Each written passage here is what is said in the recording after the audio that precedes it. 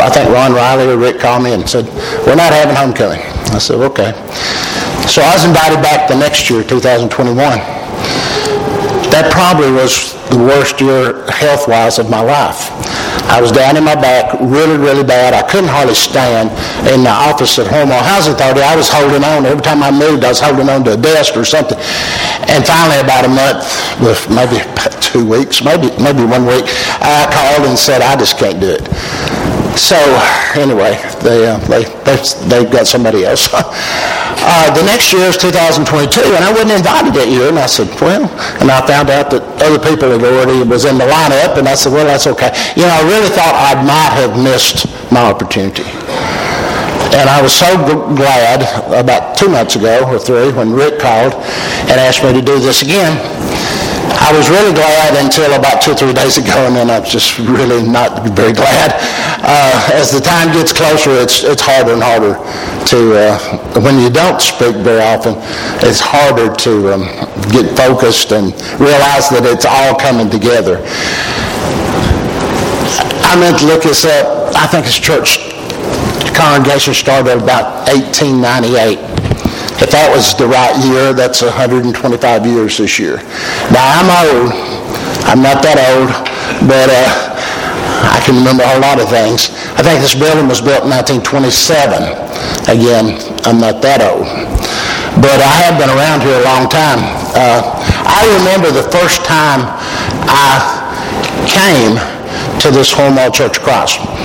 I was probably 8 or 9 or 10 maybe, and they were having VBS, and Joe Cook Van Dyke. Does anybody in here remember Joe Cook Van Dyke?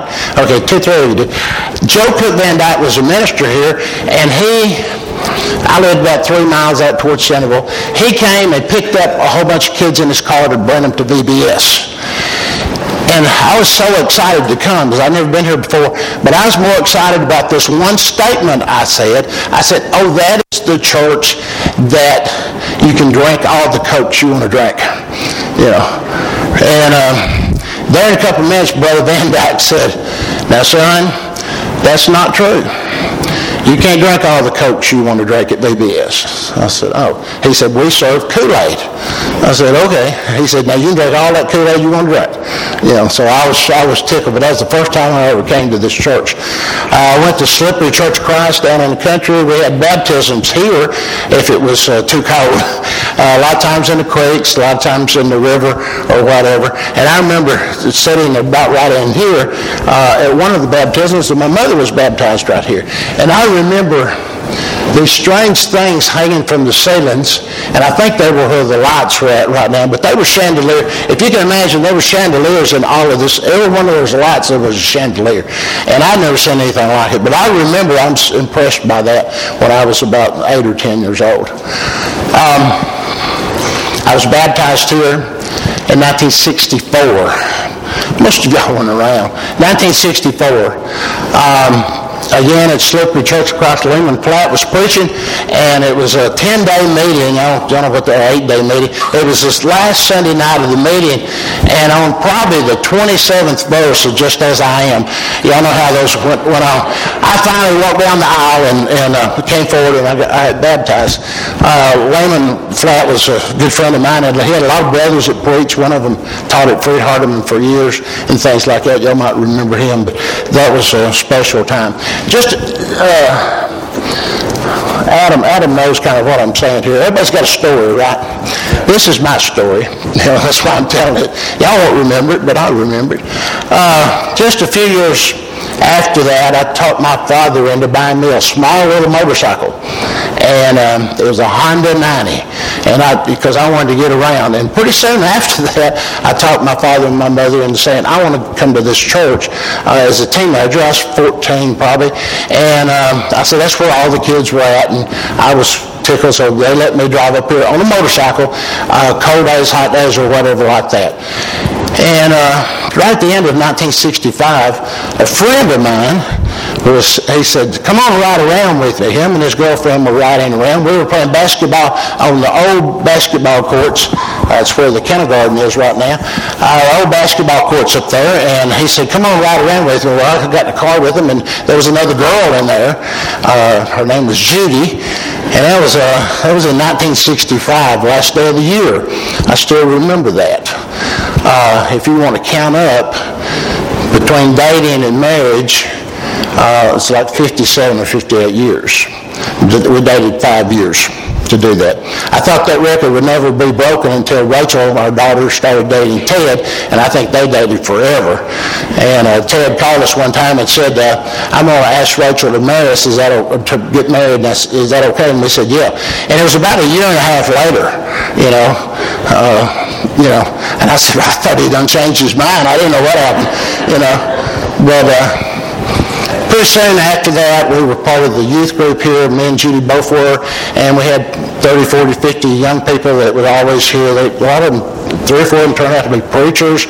They turned out a lot of things. A lot of them are wives of preachers or wives of elders or just good people. They were all really good people.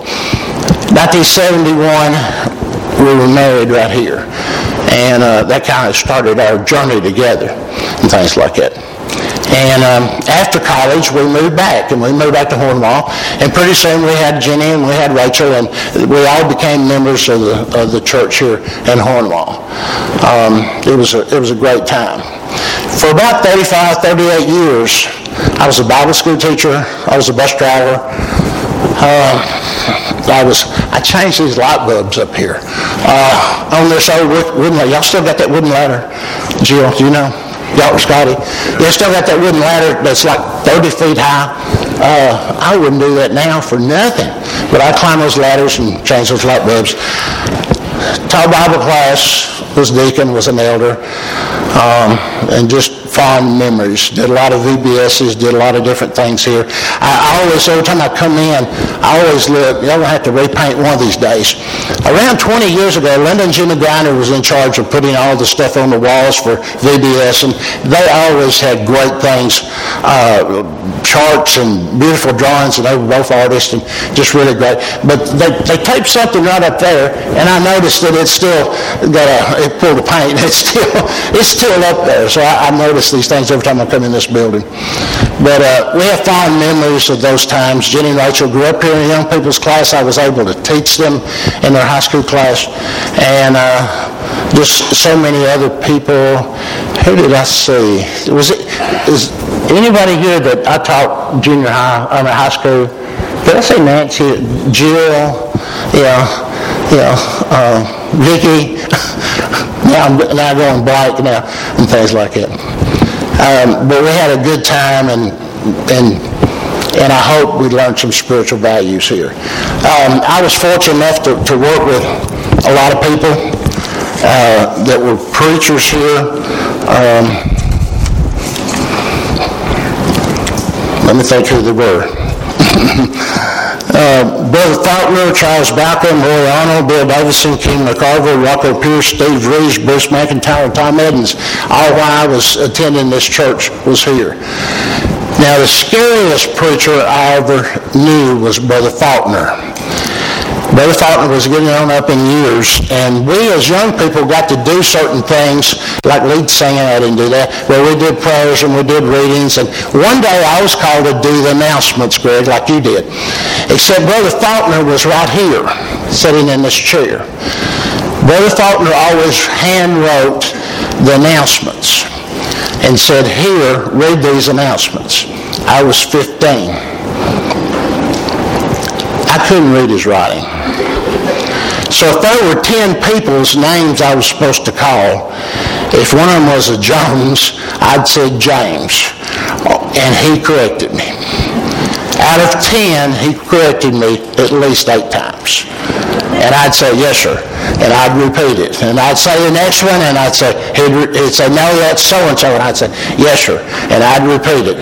So he was the scariest one to me. I think the best preacher that I ever got to work with, Greg, I didn't get to work with you, that had the best content and the best lessons was Steve Reeves.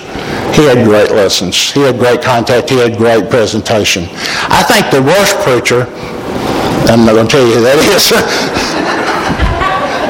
I think the smartest preacher was King McCarver. He was so smart into everything. He memorized everything. He memorized not only his lesson, he could quote whole chapters from memory. I thought that was really something. But I have some really fond memories. I got to work with some close friends. Kay Cottrell was one of my best friends. She's not here today, but I got to work with her in jobs for like 25 years. Philip, I got to work with Philip when he was mayor and when he was industrial recruiter. I got to work with him many years and just treasure that. Ron Riley is one of my closest friends. We hunted and we fished together for 60 years now, played sports and things like that. For the ones that were elders, Rick and Daryl and Carol and some others I got to work with real close, and I appreciate that. I don't think Gypsy's here, but some of the best times I ever had was doing small groups on Wednesday night at Gypsy and Gary Swineman's, and they taught me so much, and we enjoyed the times together. All of those things added up. I've used about 15 minutes. I'm doing real good. All those times added up to mean that that's part of my spiritual story. And we all have a spiritual story. You know, back many, many years ago, back in the Old Testament, after Adam and Eve fell away, I think God always wanted us and wanted all of his people to go back home. He talked to Abraham, and he said, I'm going to send you to a place where it will be your home.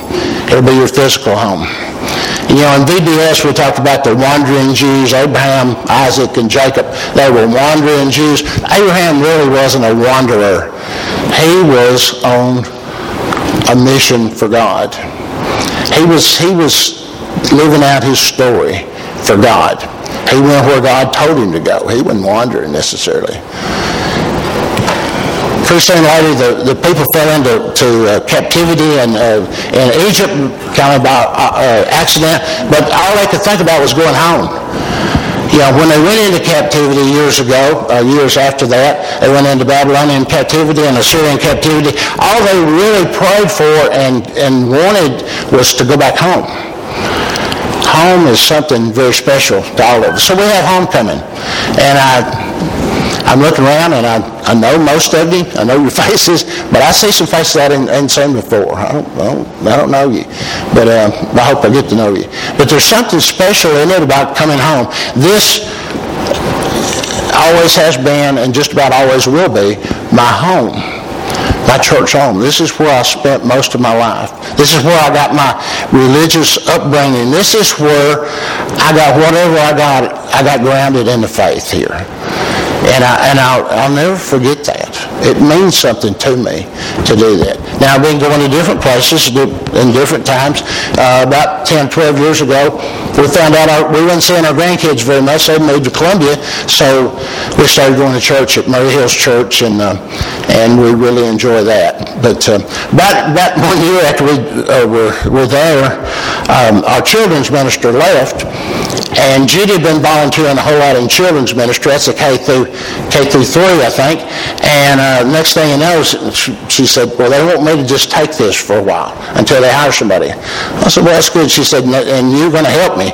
So for the next 2 years, 2 services and sometimes 3 services, we were doing children's ministry with K through 3 people. And we had a great time. But and we built a lot of good friendship with that. But Judy did a great job with that. But she was also all really, really glad when they did hire somebody else. Okay. Luke 15 is our lesson today.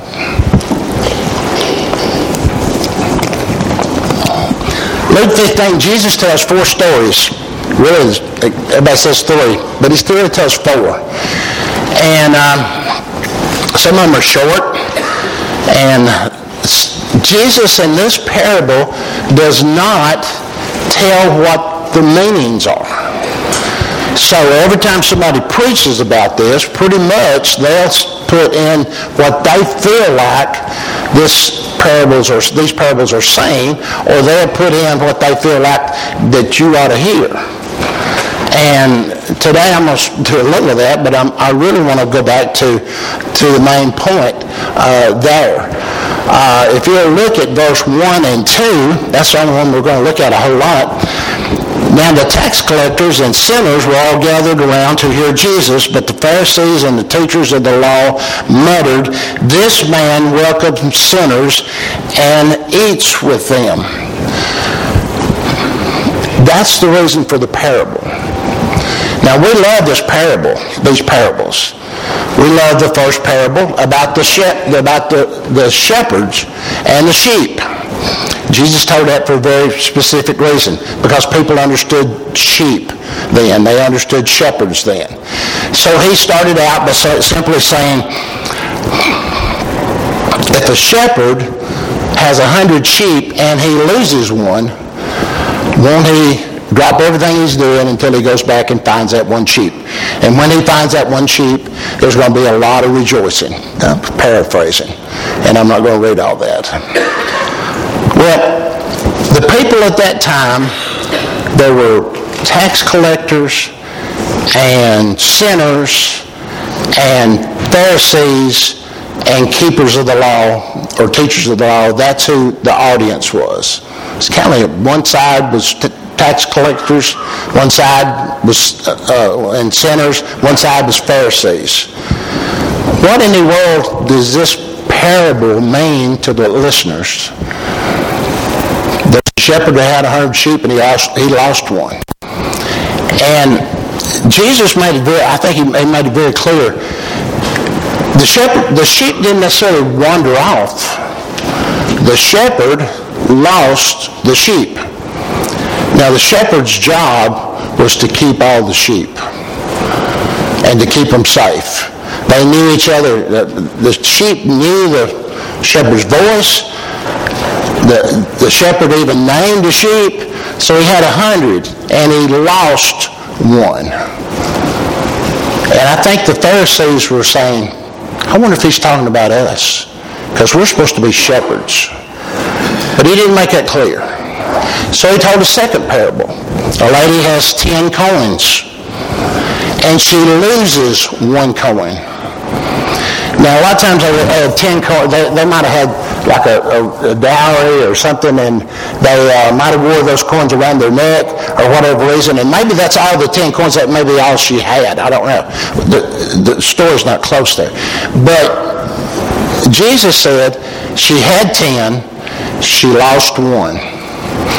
What would you do? Coins are very valuable. It's probably very valuable to this person. Would you do what this lady did?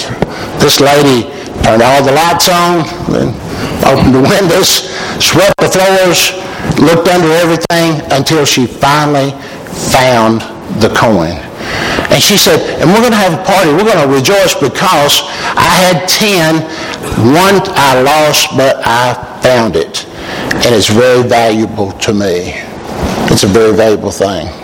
And again, what did the people at that time hear? I think they heard how valuable things are. If you look at that verse 1 and 2 again, the Pharisees and the law keepers did not think tax collectors or sinners were valuable. They weren't valuable to them.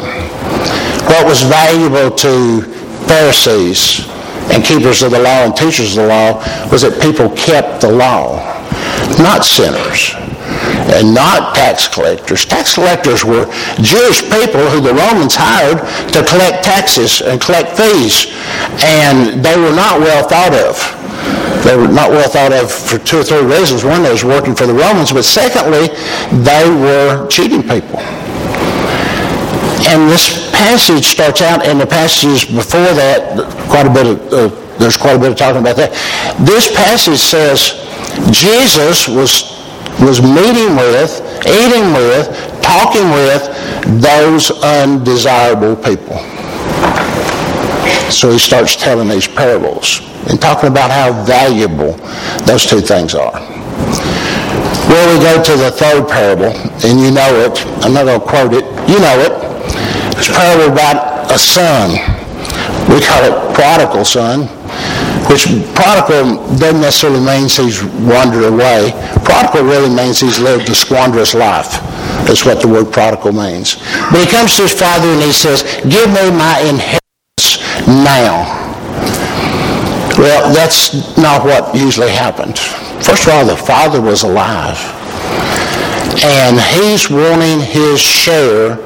He's the younger son. He only got a third. The older son got 2/3.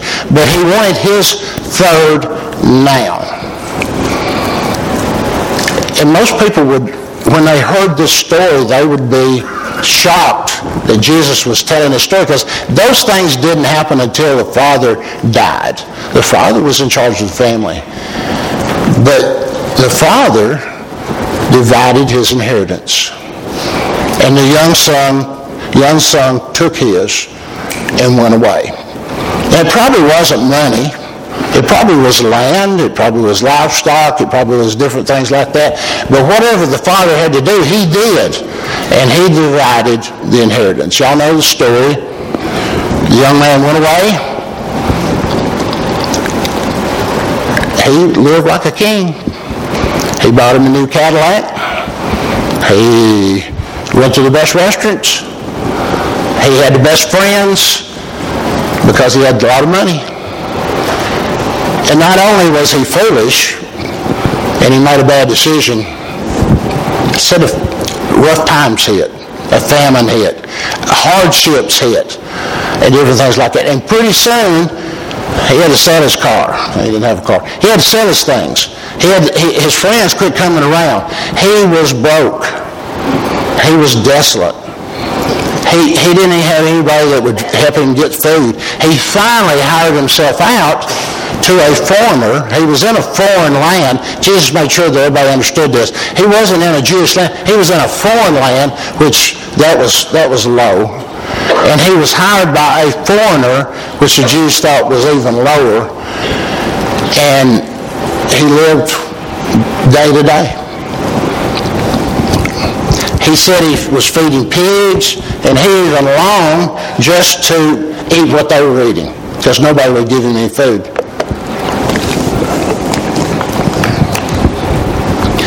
He got to the bottom of the barrel and he said, "I need to go back home."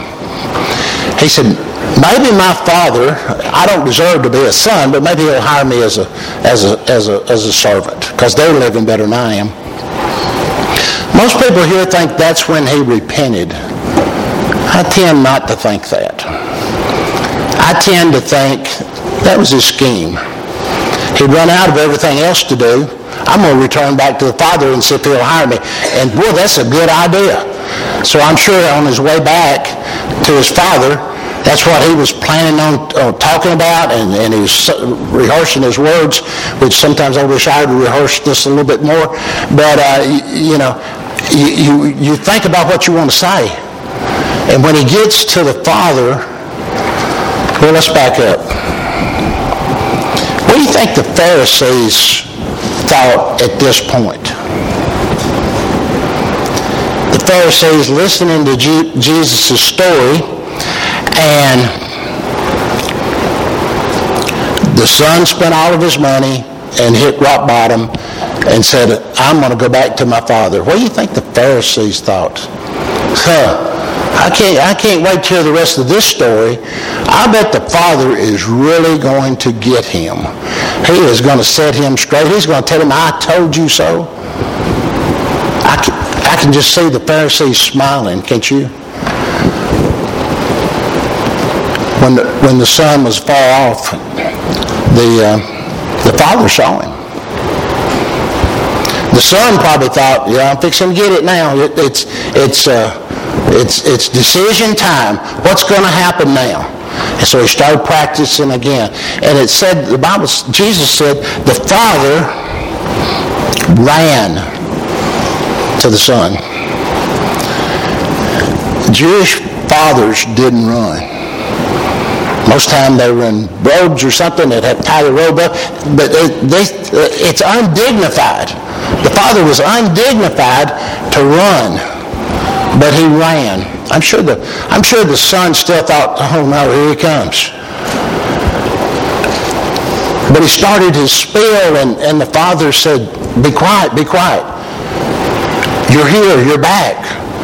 Go get a robe, go get a ring. Go get some sandals. Give him something to wear. He probably looked pretty bad. He probably smelled pretty bad. He didn't have any shoes. Go get him all of these things that he needs because my son is back. And we're going to have a party. We're going to kill the fatted calf. Now, they didn't have fatted calves. That was a real reward. Maybe once in a lifetime, maybe once a year, they might have had a big banquet like that. That didn't happen. Kill the fatted calf. That didn't happen. And I'm sure the Pharisees thought, why is Jesus telling this story? That younger son doesn't deserve this kind of stuff. So I'm sure the Pharisees got really mad about all of this. Jesus tells those three parables to get to the fourth story. That's what this parable is really about. The fourth story. The older son was out in the field, and he got near the house, and he heard the celebrations, and he called for servants and said, what's going on? And they said, well, your brother's back, and we're having a party. And the older son said, what? The guy that spent all of his money, he's back? The guy that had terrible living, he's back? And the father's celebrating? We shouldn't be celebrating. We should make him pay the price. Like the Pharisees wanted to do for the tax collectors and the sinners. Make them pay the price because they don't live by the rules. So the father found out the young son wouldn't come in, so he came out to the son, and he said, what is going on? And the older brother says, well, that son of yours is back, I hear, and you're throwing him a party. He didn't even say his brother. He said, that son of yours is back, and you're celebrating.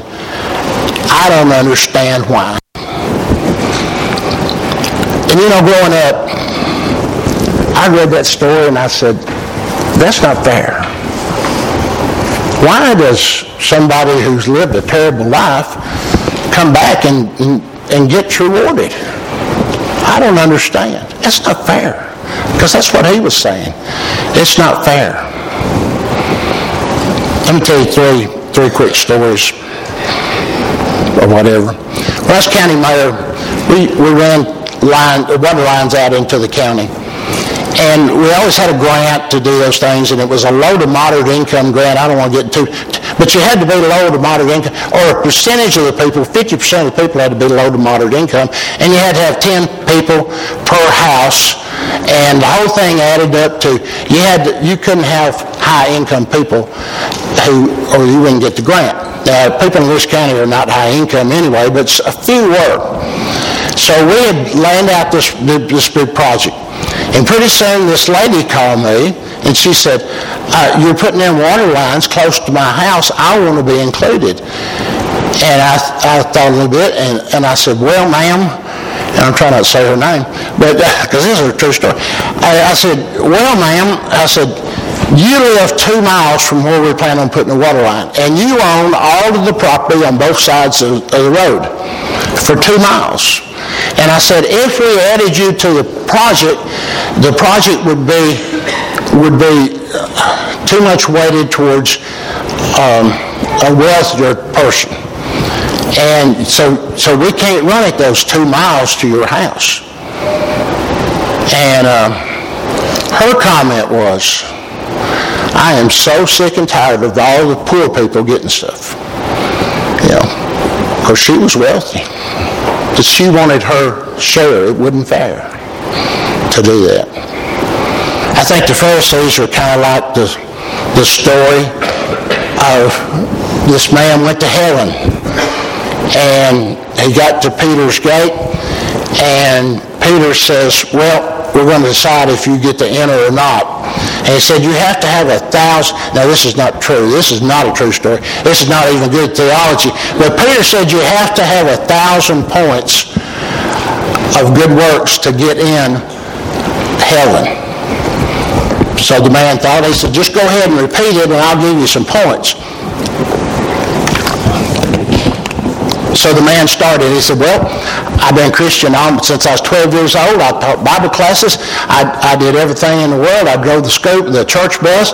I helped the elderly people. I adopted people. I was taking care of widows and orphans. I did everything possible there. I've lived a good Christian life. I had good Christian kids, and they're all in church, and I'm there every time the door's open. And he went on and on and on. He went on. And Peter said, well, let's see how many points you have for all that. He said, yep, I've added it up. You have 1 point. He said, 1 point? I need 1,000? So he thought some more, and he named off the next 50,000 things that he did, and he says, Peter said, you got 2? Got anything else? And he shook his head and said, no. Peter said, well, go right on through that door right there. And he had a long face until he got through that door. And there was Jesus. And there was the word, enter here by grace. So you can't get 1,000 points. I used to teach right here, and I was talking about grace. And I was talking about Michael Jordan was big then. And I said, suppose you and Michael Jordan had a jumping contest. And you jumped up. Scotty, you and your dad probably could do this. I jump up and I get about 8 foot high. I might hit one of those, every once in a while 9. Back when I was in high school, maybe 10. I couldn't dunk it, but maybe I'd touch the rim. And Michael Jordan comes in and he jumps 10, 12. Top of the backboard's 13, maybe 14. Maybe Michael Jordan can jump 15 feet high. If you were jumping towards the moon, who's really closer? Neither one, right? The moon's 186,000 miles, and Michael Jordan jumped 15 feet. He's never going to get to the moon, is he? And it doesn't matter if you jump 8 feet or you jump 15 feet. You're not going to get there. And that's what I think Jesus was saying to the Pharisees. You keep all the rules. Your elder brother, you kept all the rules, but you weren't close to the Father. You never knew the Father. You stayed home. The younger brother went away, but while you were home, you were not close to the Father. Home really is where the Father's at. When the young guy came back, that's why I think when the Father hugged him, I think that's when he repented. He might have turned, but when the Father hugged him and said, put a robe, put him some good clothes on there, get that ring that says you're part of the family, get it back on your fingers. Get him some shoes because he's been walking barefoot. And by the way, let's have a party to do that. Coming home. That's what homecoming's kind of about. Some of you are home because you're home all the time. And you'd be very thankful for that. But let's never forget that home is where God is. When I come back in this building, it's kind of home. But when you led the singing, and you sang, and you prayed, and you remembered Jesus through the Lord's Supper, that's home, because that draws you toward God. It's always good to go home. Cherish your home. Cherish everything you do. We sing a song of invitation right here, okay? And so at Murray Hills, we don't, there's a whole lot of things we don't do, and some things we do, and some we never know what we're going to do, so I never know exactly. But a song of invitation says, come home. It's homecoming. I drove 40 miles to come home, and glad that I did, because I see so many of you that I cherish your friendship and cherish how you helped me become more spiritual. If there's any way this church can help you, if any way that you'd like to say that it's time for me to come home, now's a good opportunity to do that as we stand and sing. When we walk